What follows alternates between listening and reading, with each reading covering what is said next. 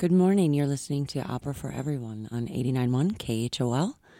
It's about 9:15 on Sunday morning, July 23rd. Looks like it's going to be a beautiful day here in Jackson Hole, Wyoming. I'm Keely Heron, and I'm here with my esteemed colleague, Mr. Grant Wright. Good morning, Grant. Good morning. I'm excited to talk about Tannhauser and Wagner today. And I'm woefully underprepared, but you know what? That's okay. Because it's opera for everyone. Because it's opera for everyone. And really, let's be honest, does anybody listening really know a lot about Wagner or Tannhauser or opera? I don't know. We might have the top Tannhauser Wagner experts out there. We might have like Knight of the Swan tradition experts. We might have, I don't know what we got out there in the audience. All right. Well, if they're listening, they should call 307-733-KHOL and give us a clue. Otherwise, we're just gonna wander through Wagner today. So, what version of it are we listening to this morning? Well, Grant, I'm so glad you asked. Today, we are listening to the Paris version of Wagner, Wagner's Tannhauser, which was debuted in 1861, I believe, in Paris. Is that correct? That sounds right. Yeah, it's this funny thing, right, where there are a lot of different versions. In fact, there's more than one Paris version, depending on how much you want to include, say, there's a ballet section that, is in there and is long in some parts and short in some parts. It's not extant at all in other versions of the opera. It's just like, it's kind of all over the place. And in fact, not only did Wagner keep changing this work, he ultimately expressed that he was unsatisfied with it. And, people close to him, somebody said, like, he still owes the world Tannhauser.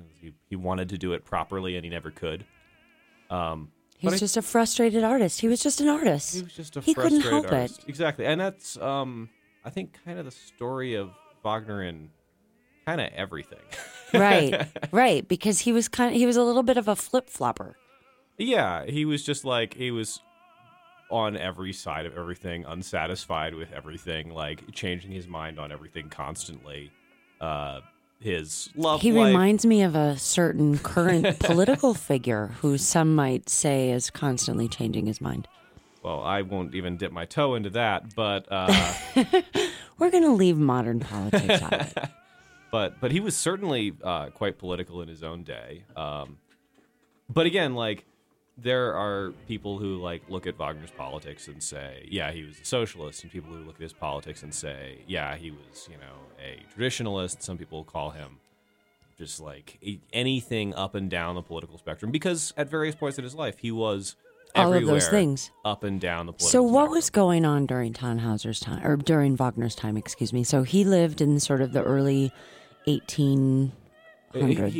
Mid-19th century. Mm-hmm. And basically, it was the time when post-Napoleon, German nationalism had become a thing, and people were starting to talk about forming a German nation. Like, there was no country Germany at the time when you started all this. So it was sort of the Austro-Hungarian Empire and different little... Yeah, the Austro-Hungarian Empire in the south, Mm-hmm. the ruled Habsburgs. In the north, there was the Kingdom of Prussia, which over the course of Wagner's lifetime... Which, I didn't know Prussia existed until I was like 13.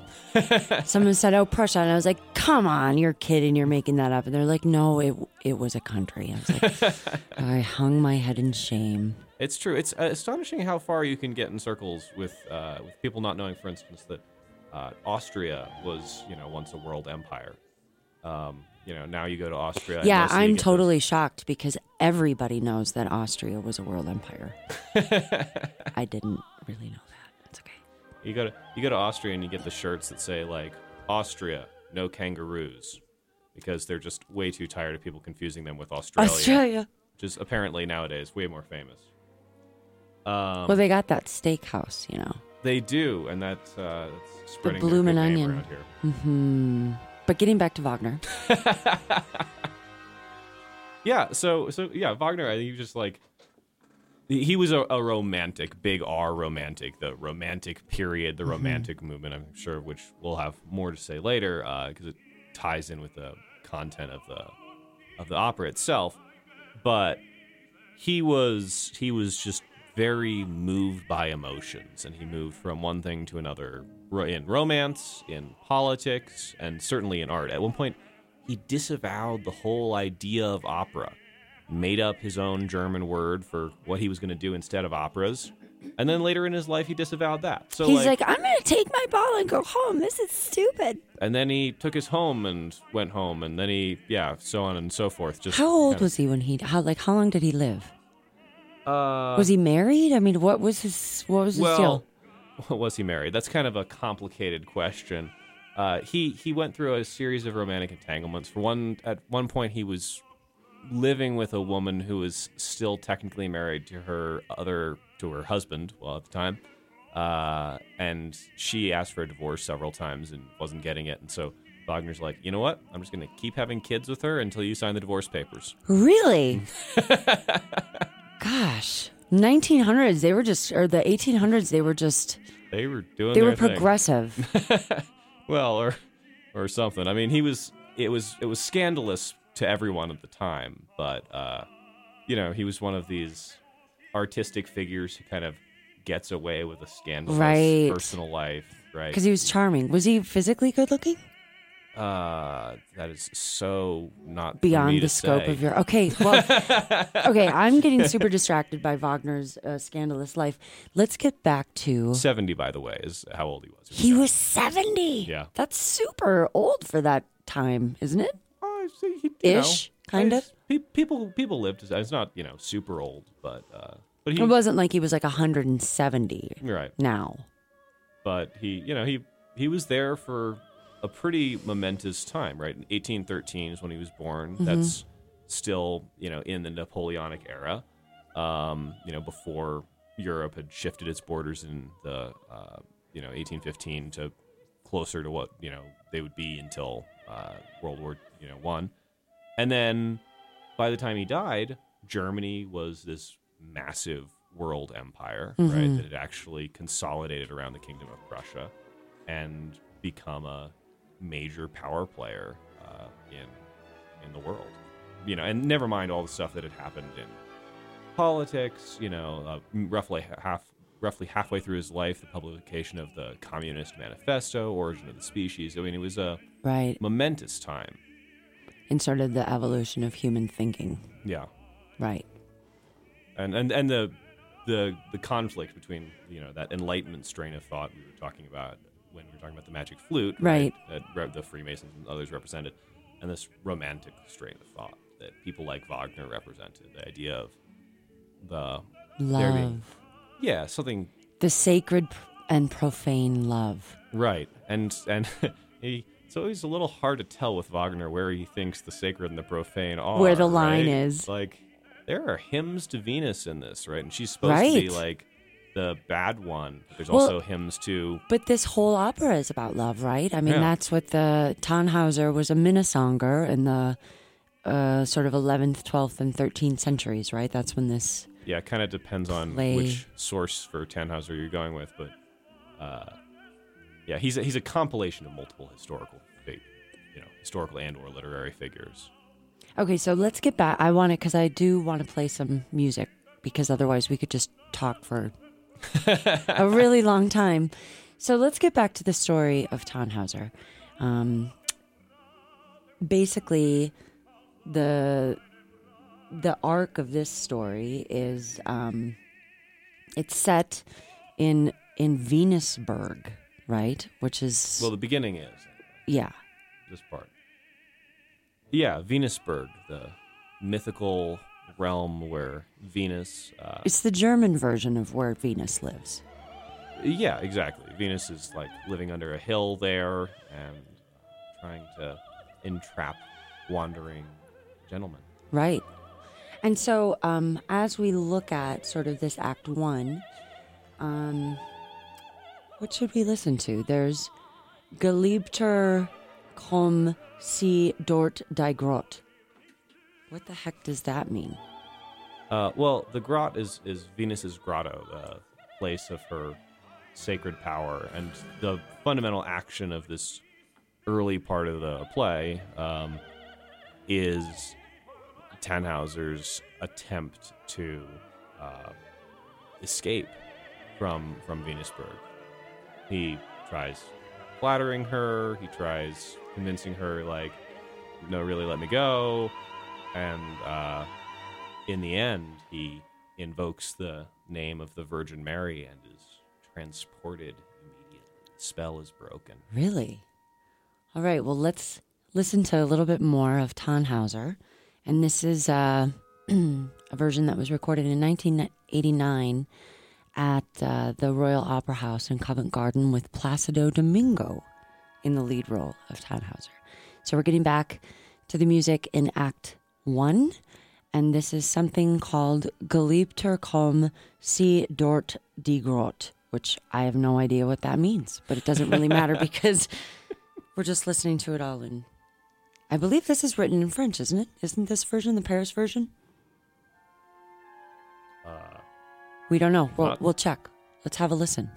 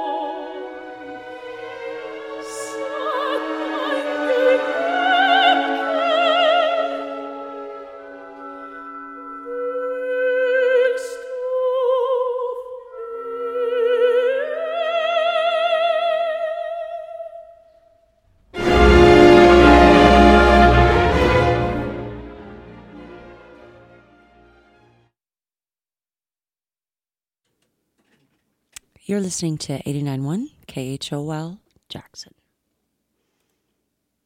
Are you working on an audio project that needs a little assistance or some better equipment to record on? Well, KHOL has a professional-grade production room and the capacity to record up to 4 channels into Adobe Audition for the creation of your next audiobook or acoustic music project. For more details, you can go to 891khol.org/studio rental.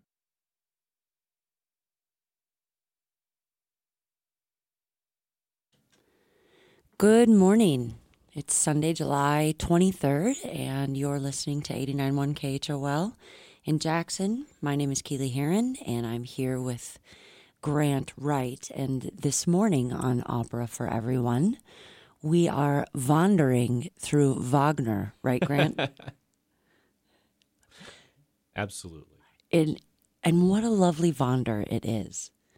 So we went down a huge rabbit hole talking about Wagner and how eccentric he was and the time in which he lived. Let's talk a little bit more about Tannhauser and what's going on in this opera that was written in 1845, I believe was the Dresden debut. Yeah, and, rewritten more than once over the course of Wagner's life. But the overall plot remains the same, and it's borrowed from a medieval German legend.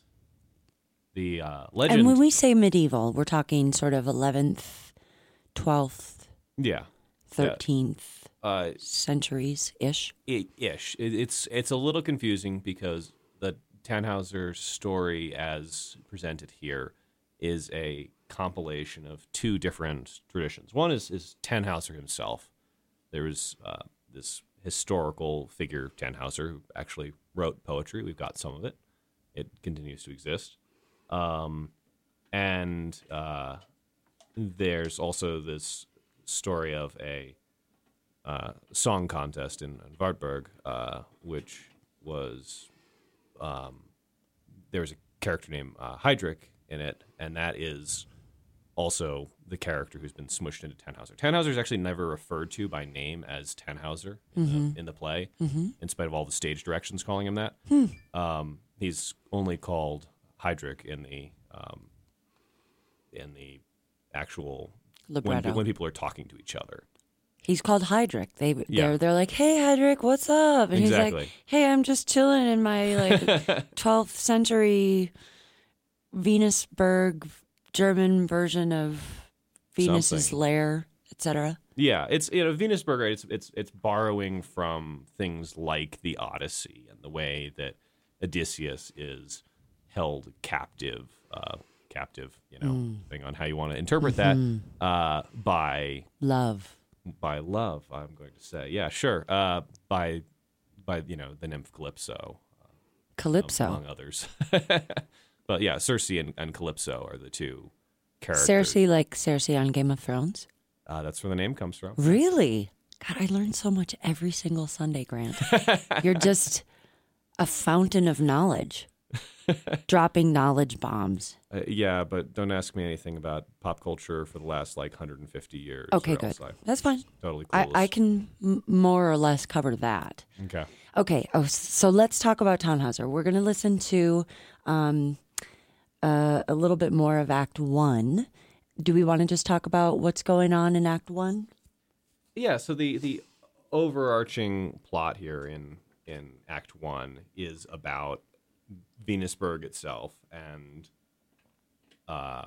Tannhauser's attempt to escape it. He eventually invokes the Virgin Mary and is transported to one of her shrines outside of the place. So this is like the virgin whore thing, kind of, right? Absolutely. I mean, it's the difference. That's the sacred and the profane love. Yeah. Right? Because the profane is Venus and all the sensual, romantic ideas about love and the sort of physical side of it. And Right. then the Virgin Mary is the sort of sacred version of love. And so he's like, "Oh my God, I'm here in Venusberg and I'm just freaking out and I got to get out of here. It's too much." And so eventually he's like, "Hey, Virgin Mary, help a brother out." Mm-hmm. So that's kind of what happens in Act 1. Exactly, and the eventual escape and his reacceptance into society is how it ends. There's people who wander by singing a hymn. He finds himself in prayer, and then some of his old buddies show up. I also just want to mention about Venus. She's not exactly Venus/Aphrodite as we meet her in Greek myth. It's one of these things where gods and goddesses get their names transposed over cultures, where they try to come up with the closest cultural equivalent. The actual pagan goddess represented here is Hulda, the Germanic goddess of spring. Interesting. And I want to mention that because a part of what's going on here is also this question of nationalism and rootedness and the earth and so on and so forth, versus, imperium and spread of ideas and internationalism, as represented by, Christianity, which is this international thing, and represented by the paganism, which is, in this case, not actually a Greek paganism. It's a German paganism. Right. It's rooted in the place where Tannhauser finds himself. Thuringia, I believe. Fascinating.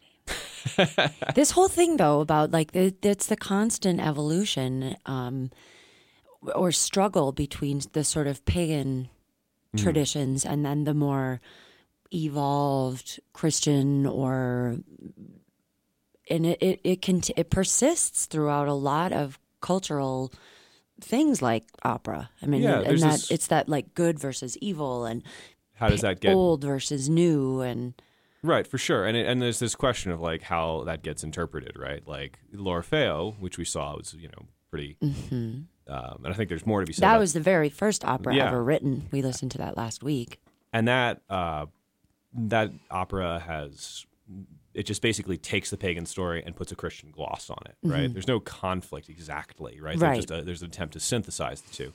As opposed to here, where, it's in a time and a place where traditional Christian morality is increasingly being questioned, and people are looking at these pagan, antecedents, potentially substitutes, right? And you've got people like Friedrich Nietzsche, who are developing systems of, I hesitate to call it morality, but I'm going to say something that replaces morality, that are based on this idea of Christianity is here now, but there was this thing here before, and we're going to do something new now, which may borrow elements from each of those two previous things, but is going to be its own thing.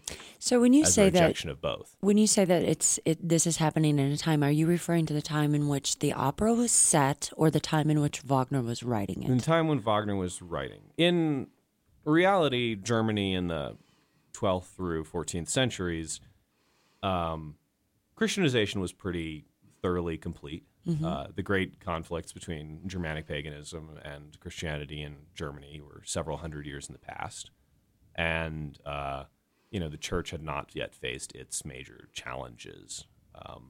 And so the authority of the Catholic Church in Germany was pretty unquestioned in the time. However, there was some lingering evidence of the various pagan traditions. And places like Venusberg, places, that had this association with... Venusberg is a fictional place? Or is Venusberg an actual place? There's an actual hill that, was thought to be where the goddess Hulda resided, the goddess of spring. In the 11th to 13th centuries? Well, it's still there. Really? Yeah, there's a little hill. But it's not like... It's like outside Munich. You're like, hey. Well, yeah, it's one of these, there's a lot of these, sacred places, and in the modern era, as neo-paganism has arisen, people are trying to take these, not doing the, Nietzsche thing, but, actually taking these old traditions and reviving them with, of course, a certain amount of a modern twist, usually in the Department of Ethics. But a lot of these sites that were unused for long times, you go to Stonehenge on the summer solstice, you're going to find people in all sorts of outfits. Patchouli, dreadlocks, the whole thing, Birkenstocks. Or robes and sandals and staves and, headgear hardcore made out of stuff. Recreationist type things. Yeah, I mean, it depends on where you go, right? I'm not aware of any such thing happening at Venusberg in particular. But, there is this tradition of European paganism, and as certain people were reaching for nationalism and or frequently dissatisfied with the restrictions of Christian ethics, they would oftentimes move in these directions. Nietzsche, in particular, Wagner was a friend of Nietzsche, a mentor to some in some respects.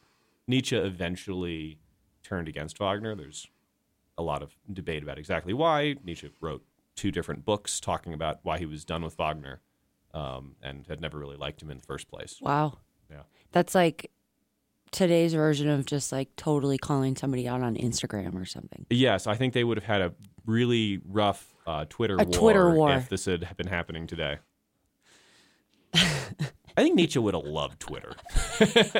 and I think you would have read them and you would have had no idea what he was on about, but like people would be arguing about it for centuries to come, as they are about his books. Right. Yeah. Yeah, he would have loved Twitter. Okay. All right, Grant, we got to get back to the music here. So basically what's going on in Act 1 of Wagner's Tannhauser is Tannhauser is trapped in Venusberg, and he has not yet invoked the help of the Virgin Mary to help him escape from the profane love that he's experiencing in Venusberg. So let's have a listen.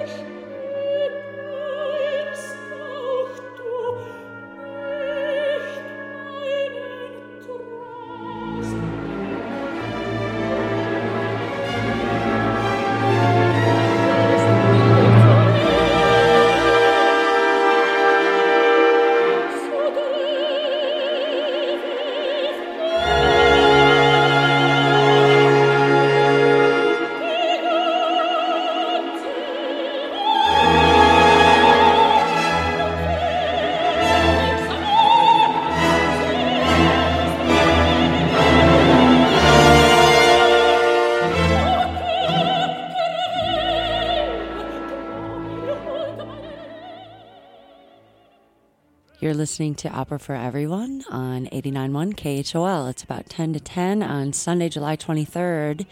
I'm Keely Heron. I'm here with Grant Wright, and we are listening to Wagner's Tannhauser. And wow, that aria was so Wagnerian. Yes. Yeah, she does not sound like a lady you want to mess with. No, I mean, and she is pissed off.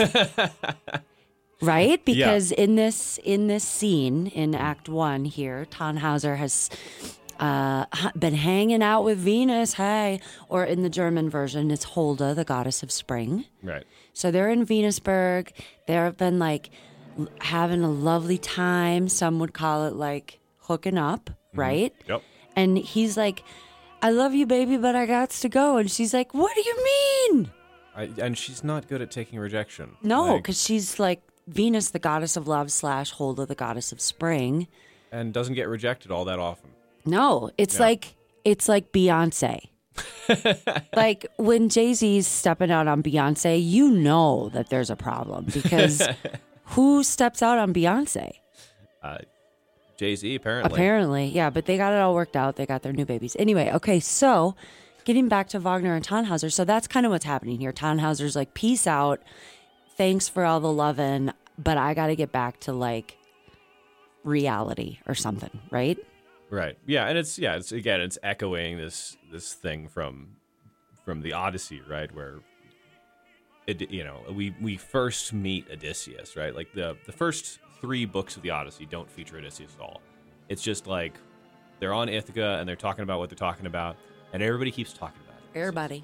Everybody keeps talking about Odysseus. Everybody's talking about Odysseus. And they're all just like, oh, he's so great. He's so powerful. He's so strong. He's so manly, right? And like, that's all you hear about Odysseus for like 3 chapters. And everybody's just like, baseline assumption that if he showed up, there's like 300 dudes and he'd take them all on in a fight and beat them all, right? And then he shows up and he's then like, when you first see him, he's crying on a rock, right? Staring out into the ocean. What? Who does that? I suppose I've never sat on a rock crying out. Never. It's a very big R romantic thing to do. Little R romantic, I suppose, too. But big R, not like the ranch and home. Almost anything. Anyway, okay, so big R romantic. We do the best romantic. free advertising here. We gave Persephone a plug last time. Big R's getting a plug this time. I'll see if I can work a Volkswagen plug in later. It's the best jingle ever. I love that jingle. Sorry. Okay, go on. Big R romantic.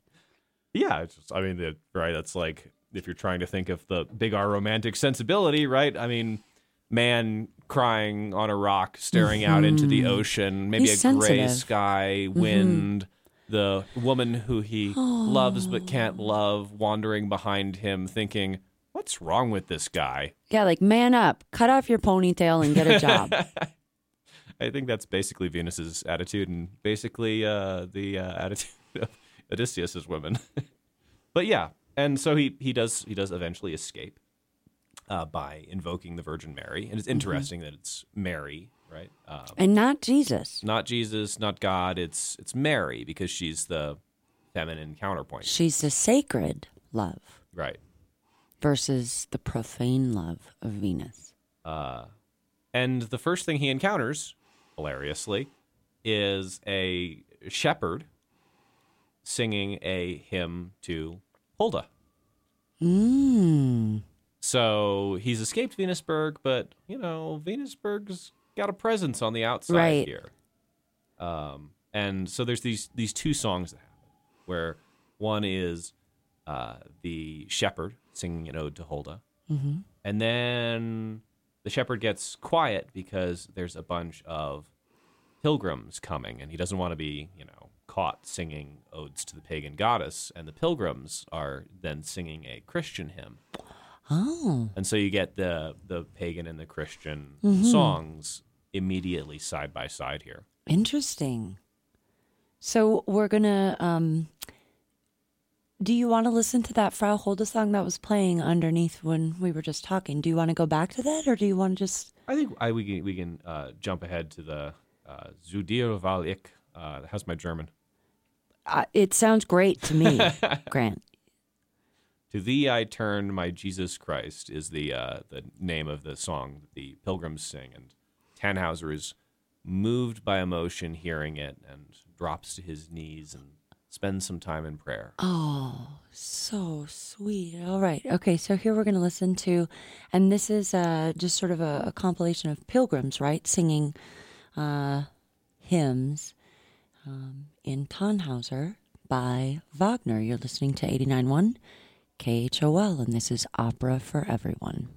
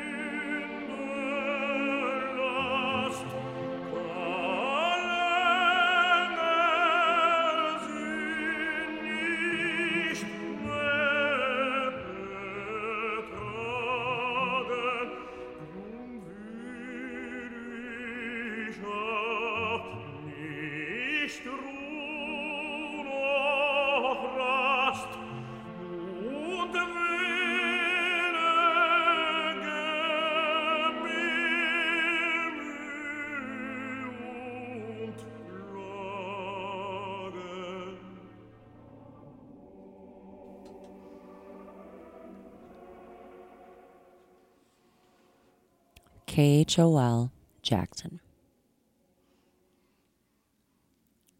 Good morning. You're listening to Opera for Everyone on 89.1 KHOL.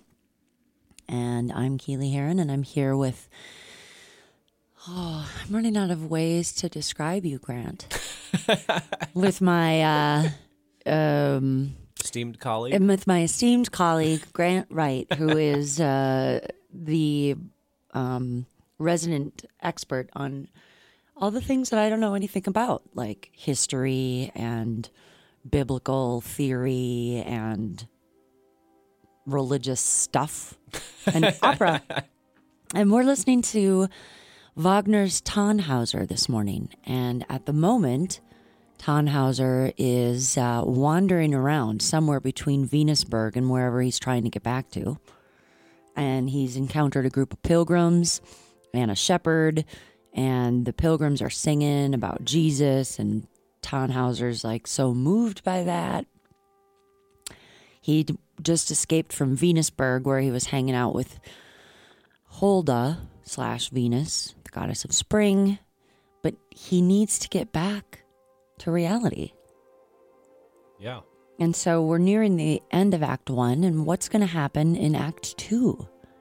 So, in the end of Act 1, he encounters some of his old buddies, and they're like, Tannhauser, you've been gone, or Heydrich, I suppose. You've been gone for a while. Where you been? Mm-hmm. And he's like, I don't this stuff. I was busy. I had a thing. There was a thing. Had to do some stuff. I was doing some stuff and stuff. Yeah. And he doesn't want to exactly fess up. It's not like he was, right. He was kind of slumming. Right? He was stepping out on... Was there another lady in his life before he went to Venusberg? So, sort of. Yeah. Kind of. Like, it was like his high school sweetheart or something, and he's like, I gotta go see the world and get my toes in the waters. And, get entrapped by a pagan goddess of love. Yeah, exactly. Like happened to most of us during our spring and our that summer happened breaks. to me, sort of. Not really, actually, but sort of. I could tell you stories. Anybody can but relate shan't. to that. So, yeah, Elizabeth is the name of Tannhauser's, like... High school sweetheart, girl next door, the good girl. She's got a crush on him, he's got a crush on her, but it seems like they never did shack up or whatever, because she's a very good girl. Right. She's not the... like Venus Holda, earthy, and she's divine she's like in her she's way. like She gets called an angel at one point in the story, I knew some girls like that in high school. Wasn't really. Anyway, carrying on. So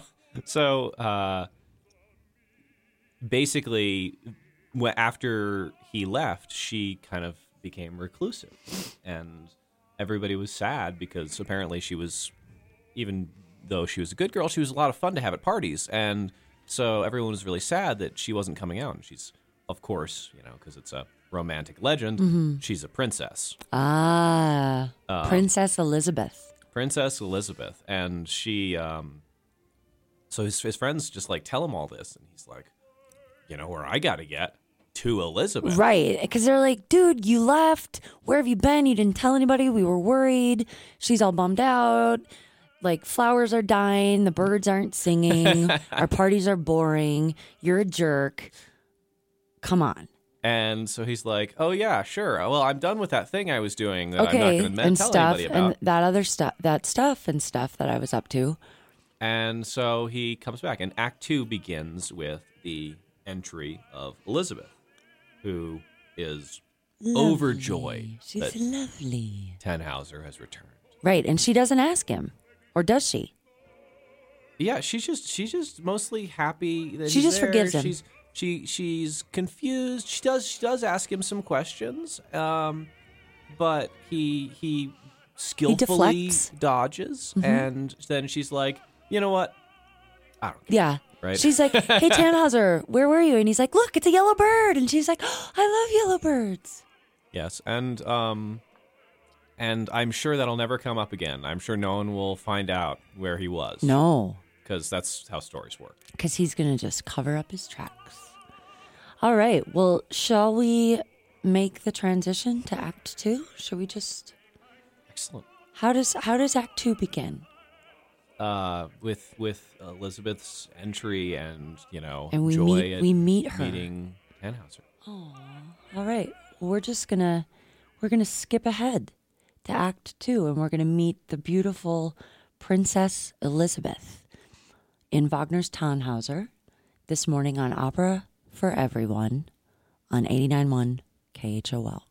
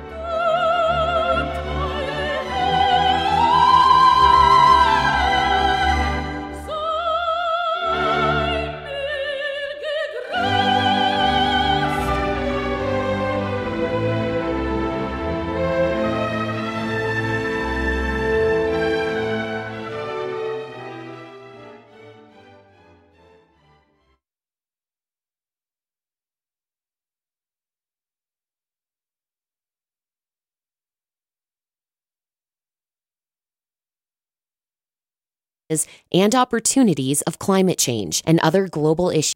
KHOL is supported in part by the Jackson Hole Center for Global Affairs, bringing together individuals and organizations to respond to the challenges and opportunities of climate change and other global issues of interest and concern to the community and the world. In an effort to increase awareness, Jackson Hole Center for Global Affairs will be screening the film The Age of Consequences about climate change and national security on Tuesday, August 1st at 7 p.m. at Center for the Arts. Tickets and more at jhcenterforthearts.org. Good morning. You're listening to Opera for Everyone on 89.1 KHOL Jackson. It's about 10:15 on Sunday, July 23rd, and this morning on Opera for Everyone, we're listening to Tannhauser, an opera in 3 acts by Richard Wagner that premiered in Dresden in 1845, and this morning we're actually listening to the Paris version that debuted in 1861 in Paris. And this version that we're listening to today was recorded in 1989 at the Royal Opera House in Covent Garden with Placido Domingo in the lead role of Tannhauser. And we've just heard Princess Elizabeth welcoming Tannhauser back with open arms. And that last aria was an amazing display of sort of what Wagner does, I think, in this sort of soaring arias and amazing vocal gymnastics. Yeah, because there is this soaring, sweeping nature to Wagner that I don't know. It's quite a contrast to last week's episode with L'Orfeo. Right, which was written 200 years prior to this, right? It was written in the 16. Yeah, that sounds.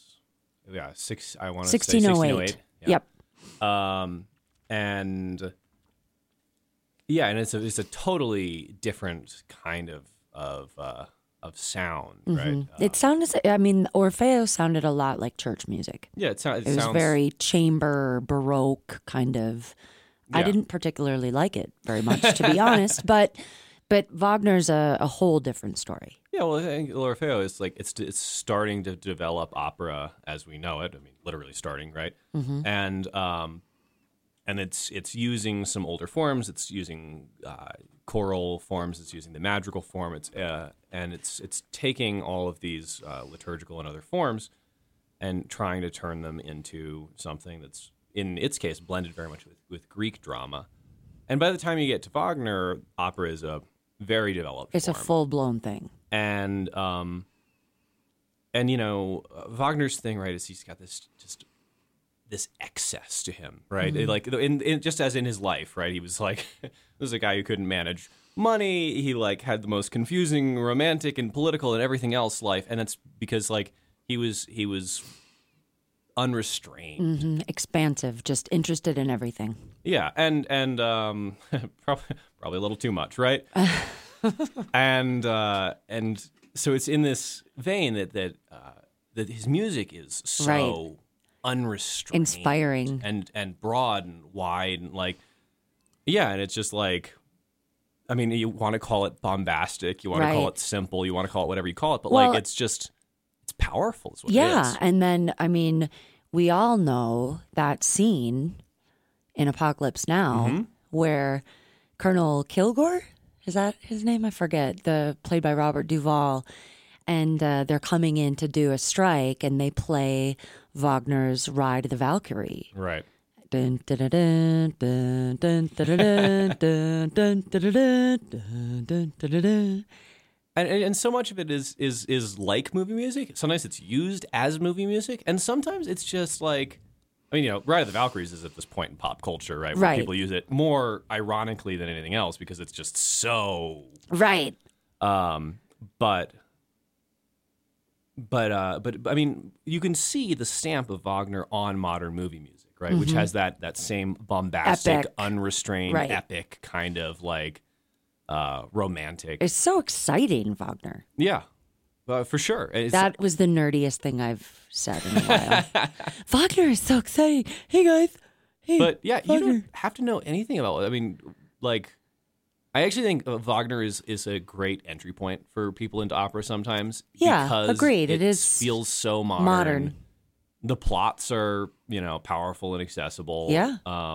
Tannhauser And leaving Elizabeth, going to the dark side, tapping that with the Venus, and then coming back and being like, "Hey, what's up, baby? I love you, girl." And we'll see how that works out for him. Okay, so getting back to the opera, we're at the beginning of Act 2. We've met the lovely, lovely Princess Elizabeth. And she's sung about Tannhauser's arrival. And I think we were thinking about doing the first dialogue between the two of them. So- Dort ist sie, right? We say sie in German. Gosh, my German needs a lot of work. It's so good, Grant. Dort. Here, I'll do the like really bad version. The German title of this next aria is Dort ist sie nahe, nahe dich ihr ungestört. Ungestört, that's a good German word. What does that mean? What does the Google machine say that means? Well, my translated libretto says that means there she is, approach her without fear. This is Wolfram, who's like, he's just like around. He's like one of Tannhauser's buddies. He's sort of the wingman. He thinks Elizabeth's kind of cute, but he's trying to help Tannhauser out. Like, he sings later on, and there's a contest. But he's There's a just like, contest, which never happens in operas. yeah, they've got a song contest, which is sort of like a It's hilarious like conceit in an opera, isn't it? It's like a dance battle. Yeah, I mean, the modern version, I think, would have a rap battle at about that point. Right. Yeah, so he gets introduced by his buddy and told, go, there she is. Yep. Approach her without fear. Yeah, and we'll see how that goes for him. All right. Well, wish Tannhauser luck with the lovely Princess Elizabeth. I think he could use all the luck he can get. Yeah. I just have to say before we get started, the version of this that I saw was the Met Live in HD that was broadcast here at the center last year sometime. Yeah. And in that version, Tannhauser, like, the guy that played him reminded me so much of Zach Galifianakis that I just couldn't take him seriously. Like, I couldn't take, imagine Zach Galifianakis playing this role. That's not my mental picture of what he's like as a person, but yeah. No, but the guy did look like Zach Galifianakis. It was really hard to take him seriously. Anyway, so here we go. We got Zach Galifianakis / Tannhauser trying to woo the lovely Princess Elizabeth. Let's wish him luck. You're listening to Opera for Everyone on 89.1 KHOL Jackson.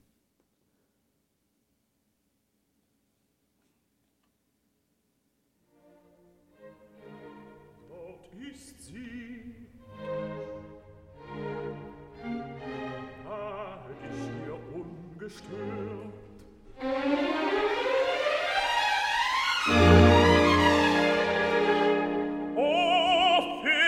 Fürstin! Gott,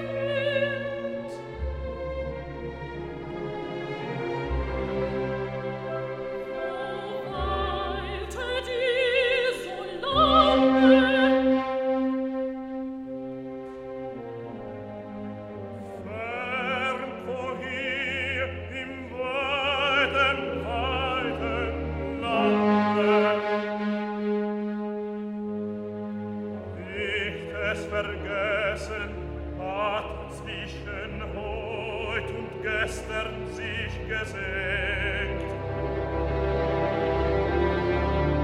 All meiner Innen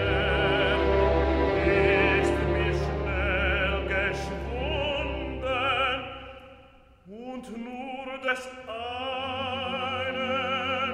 muss ich mich entsinnen, dass ich nie mehr gehofft, euch zu begrüßen, noch je zu euch mein Auge zu erheben. Was war es dann, das euch zurückgeführt? Ein Wunderbar, ein unbegreiflich neues Wunder.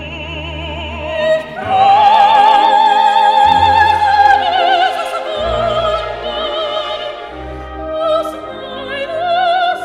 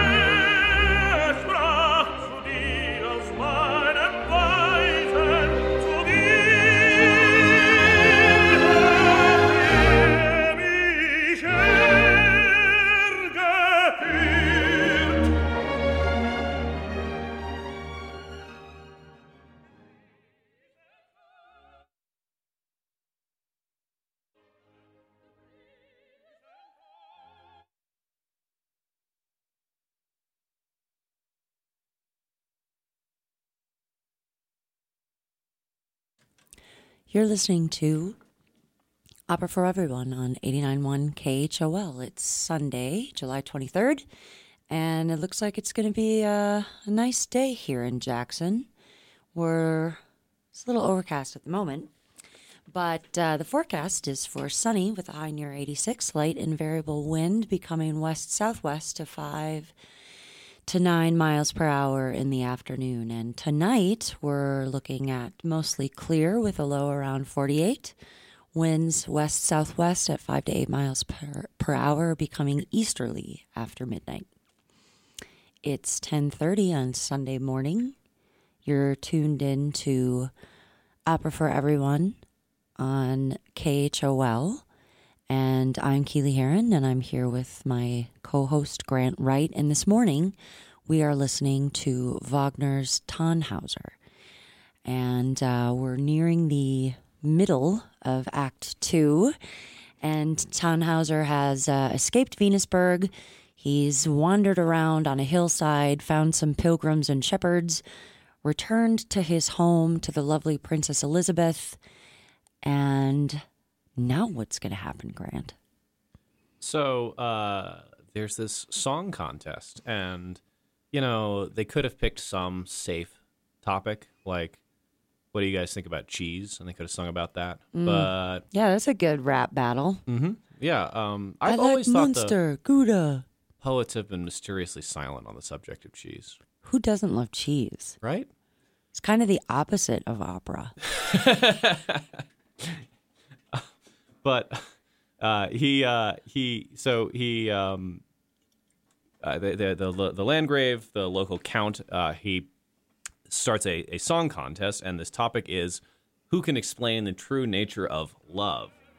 And so Wolfram, the kind of buddy sidekick character, He kind of is the Zach Galifianakis character. Wolfram. He could totally be played by Zach Galifianakis. And he And then Tannhäuser would be the lead guy in Hangover. What was that guy's name? I have no idea. The cute one. I imagine Tannhäuser looking like, you know, like young Leonardo DiCaprio, right? Like in like those early movies where he's got the like romantic, I'm really not using my brain very much, but like, don't I look pretty kind of thing going on? Mm-hmm. Yeah. I'd buy that. So Wolfram sings this song about how, you know, about courtly love, right? You know, that Courtly love. Courtly love, yes. So that's like different from sacred or profane. Now we're getting into my parents think your parents are great and we're the same age, and no, courtly love has a specific set of conventions, which I probably don't have time to get too much into, but it's like the ideal. Can you do the Twitter version of what is courtly love? The 140 character version of courtly love is that it's like the romanticization of I mean, fundamentally, it's the romanticization of the affairs that the nobility had back in the day, right? Like we were talking about in the Rosenkavalier, right? That's the Strauss opera. In Rosenkavalier, the relationship between the Rosenkavalier himself and the princess, right? Right, and the Rosenkavalier was the bearer of the rose, or the soldier of the rose, and was the person who delivered the message that someone else would like to marry you. And so, like, he's, you know, helping her cheat on her husband, right? It's not, like, a good thing, right? They're not exactly being moral about it, right? But, like, there's something honorable in the fact that they're particularly in love, and there's something honorable about the fact that their, you know, feelings for each other are mutual. And there's something honorable just about the power of the emotion. That there's something inherently noble in about love. Love, yeah. So, but you know, Wolfram sings this song, and you know, it touches on these notions of courtly love, but basically, it's this more chivalrous, more Christianized idea of love. Tannhäuser, of course, is obliged to respond in song, and basically sings, "Wolfram, you have no idea what you're talking about. This is what love is like," and sings about, you know, So Wolfram's probably like the 27-year-old virgin or something like that, right? I mean, He's naive. He doesn't. he has no game. I mean, he doesn't have really much game. That does kind of come up later, but not in a major plot way. But like, he's always like hanging around Elizabeth, like, you need a shoulder cry on, and she's like, no, I'm good. Oh, hey, do your shoulders hurt? Do you want me to rub your shoulders? Yeah, but no, he basically just is, yeah, I don't know. He's like more typical of the time, right? Like, it's slightly transgressive occasionally, but like he's probably mostly just playing by the rules as they're understood in this culture. Tannhauser then strikes up and starts singing about how love is unbridled passion, unrestrained, very Wagnerian, right? And that you can't love unless you're suffering, and it's yeah, and in the course of this, he kind of like blasphemes a little bit, right? Like the sense that like love is, better than all the things, right? Which, better than God, better than morality, better than civilization, right? And then better than cheese, and better than cheese, even better than cheese. And how could he say that? How dare he? And then so like one of the other knights is like, incensed at like what he sees as Tannhauser degrading women by reducing them to objects of lust, and they almost go at each other with swords. It's actually interesting as a contrast with Rosenkavalier, right? Where again, there's this idea of the one knight, right, the Rosenkavalier, who has this idea of like noble, beautiful love, right? And then on the other hand, you've got the Baron Ox, right? Ox, who stands as this idea of unrestrained carnality. Yeah, hedonism and just like no respect for love. Except, of course, here the hero is more like Baron Ox. Yeah, but it's not seen exactly as a good thing. Although, Wagner himself is ambivalent on this question, and German nationalism broadly would be ambivalent on the question of like, are we ultimately going to associate with this kind of Christian ideal, or are we going to ultimately associate with our pagan forebears, right? And of course, the historical direction it eventually took was, the pagan forebears, right? In kind of is that why everywhere I go around form. The world, Germans are always the ones that are naked? I am not going to weigh in on that. Because I feel like wherever I go, whether it's Europe or if there's an opportunity to be naked, you're like, oh, look, it's the naked guy. And then it's like when you're on the beach or you're in saunas or whatever, it's always the Germans. I mean, yeah, there's a different cultural attitude towards nudity. There and in Europe generally. True. But, yeah. Iceland, too, probably. I don't know. There may be a thing to Germanic cultures about it. I certainly wouldn't. Okay, but I digress. Sorry, I get distracted. So what are we going to listen to next? We're gonna move the plot along in Act 2, and I think we talked about. I forget which one we talked about. Which one did we talk about, Grant? We talked about the bit about what Wolfram sang, what Tannhauser sang, and then there's this bit where everybody's like, Tannhauser, you're in big trouble. We're gonna kill you. And he's there with his sword, and guess who comes to his rescue? Wolfram. Elizabeth. Elizabeth says, "No, guys, don't kill him. Let him go. Don't kill him. I love him." And so she sings this. She sings beautifully at the end of Act 2 about, don't kill him. Let him go to the Pope and beg forgiveness for his sins. Because even though he has been in He's my man. Venusberg, she loves him anyway. Jolene. Jolene, Jolene. Right? It's Yeah. a little bit of that. She's like, Venus and, Cheryl's like, even though she doesn't really know that he was stepping out on her, she knows that he's in trouble and she doesn't care because she loves him. She just wants him back and wants him better. I can't live without him. Yeah. Poor Elizabeth. So pure. All right, so let's listen to, and it's called Zurück von ihm, nicht ihr seid sein Richter, which I really don't know what that means, but it's the German version of Please Don't Kill My Man, I Love Him and I Can't Live Without Him. Pretty Here much. On Opera for Everyone on 89.1 KHOL.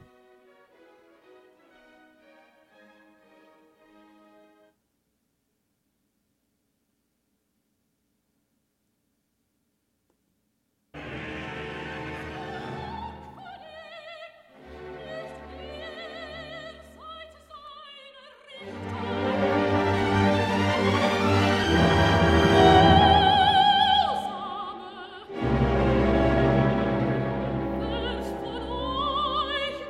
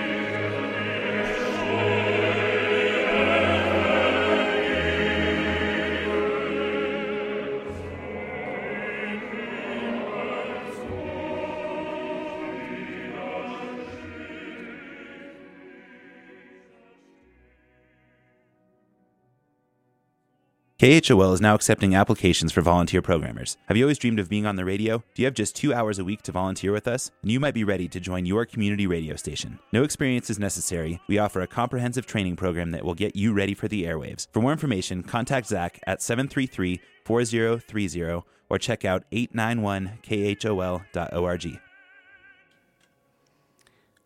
Clearly, no experience is necessary to do a radio program. Oh, good morning. It's 10 to 10 on Sunday, July 23rd. You're listening to Opera for Everyone on 89.1 KHOL. I'm Keely Heron, and I am here with the eminently knowledgeable. Eminently or eminently, Grant? Eminently. Eminently knowledgeable Grant Wright. Unless it's that I'm about to be knowledgeable, in which case it would be eminently. Eminently knowledgeable. And we're listening to Tannhauser by Richard Wagner, which debuted in Dresden in 1845. And we've just been listening to the lovely Princess Elizabeth defending Tannhauser's character against people who want to kill him because they think he's a bad guy. And she's like, no, don't kill my man. And then they're like, no, we want to kill him. And then what happens, Grant? And then he goes to Rome to seek forgiveness from the Pope, and he goes there, and all the pilgrims are being forgiven, and this is the medieval German legend here of Tannhauser. Is, he was in Venusberg and had to go to seek forgiveness from the Pope, and the Pope says to him, "No, you're hosed. You no forgiveness for He's you." like, sorry, buddy. Yeah, you're in thrall of a pagan god. I mean, no, you're done. And How did the Pope know? because Tannhauser explained, he confessed. He did? Oh, because he confessed. He's like, I got lured into this over thing with this lady who's doing stuff. And the Pope's like, Mm-hmm. The Pope's not having any of it. Pope says, this staff in my hand, he says, the staff in my hand will turn back into a branch that it once was before you will ever have your redemption. ooh, that's harsh. Which is harsh words from Mr. Pope. And Tannhauser leaves, and in the original German legend, Tannhauser leaves, and the moment after he leaves, the staff in the Pope's hand sprouts leaves and becomes a branch once Shut again. it. And Pope Get says, out. Pope says, clearly I don't know God as well as I thought I did, and he sends his guys to run after him. But it turns out that Tannhauser has already mysteriously vanished back into Venusberg. He got sucked up into the earth. However, that's not how the Wagner play ends. Okay, because Spoiler alert. Wagner's got his own version of everything. He's got his own style, and so what happens in the Wagner version is that he goes back home, and he's so distraught because the Pope has said, "You're done," and he gets home, and he's like, tells his friends all about what happened, and his friends are like, Sucks to be you. Sucks to be you. Oh, by the way, Elizabeth's really sick.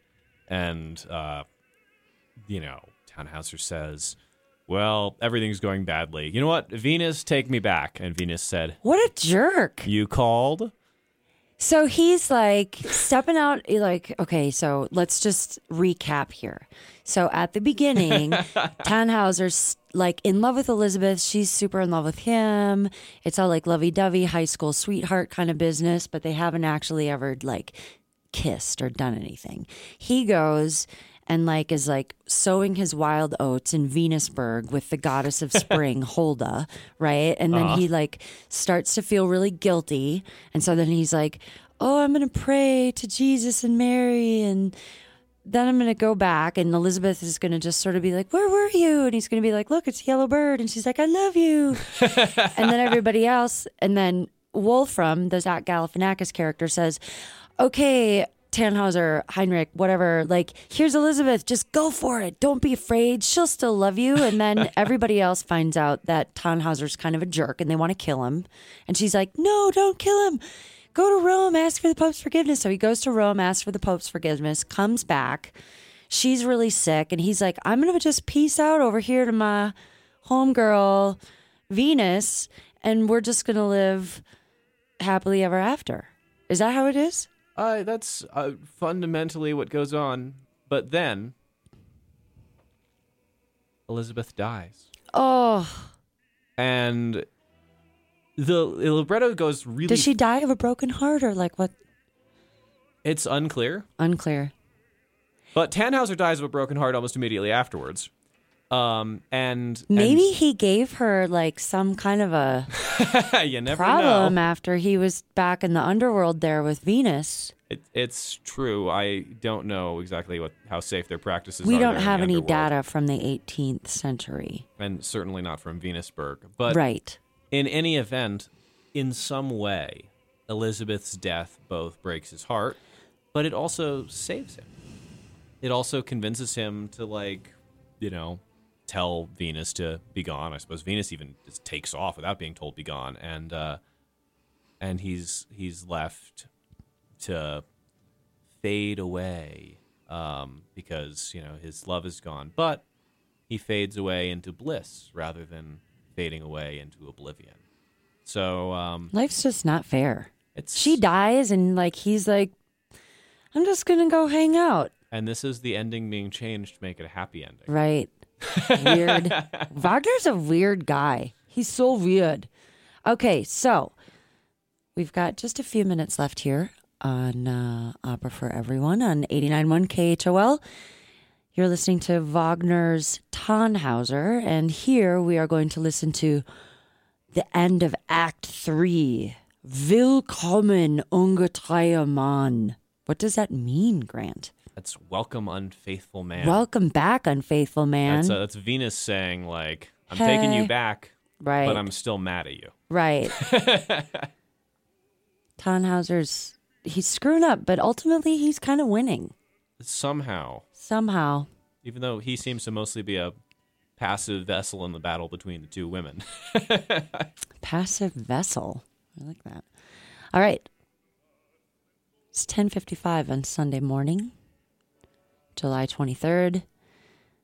This is the last couple of songs from Wagner's Tannhauser on Opera for Everyone, 89.1 KHOL.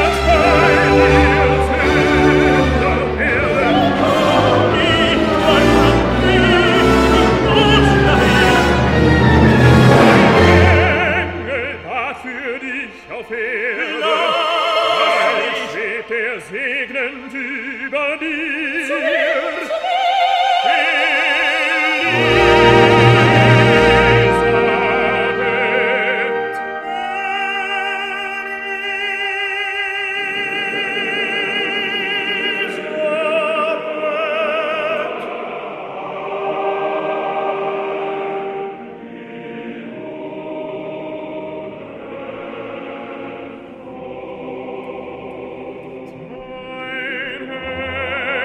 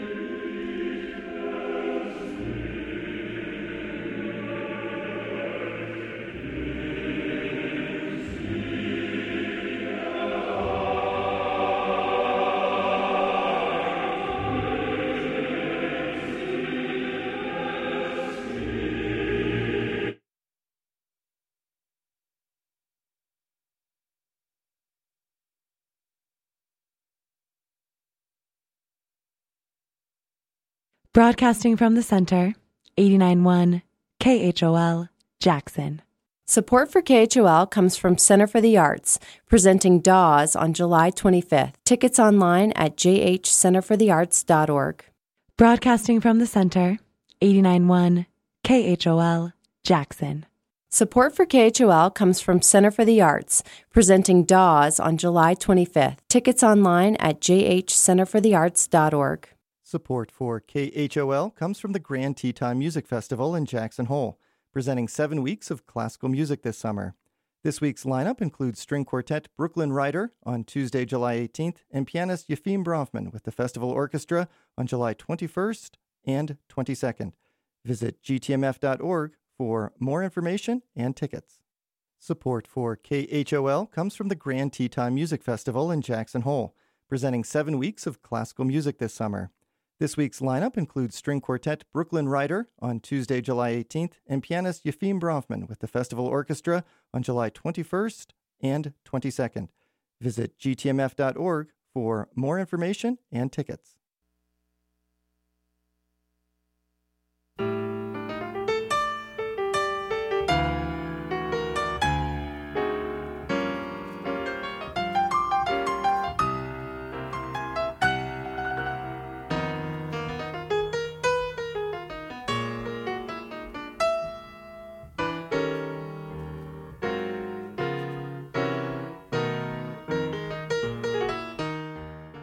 KHOL 89.1 Jackson Hole Community Radio. This is the Grand Table.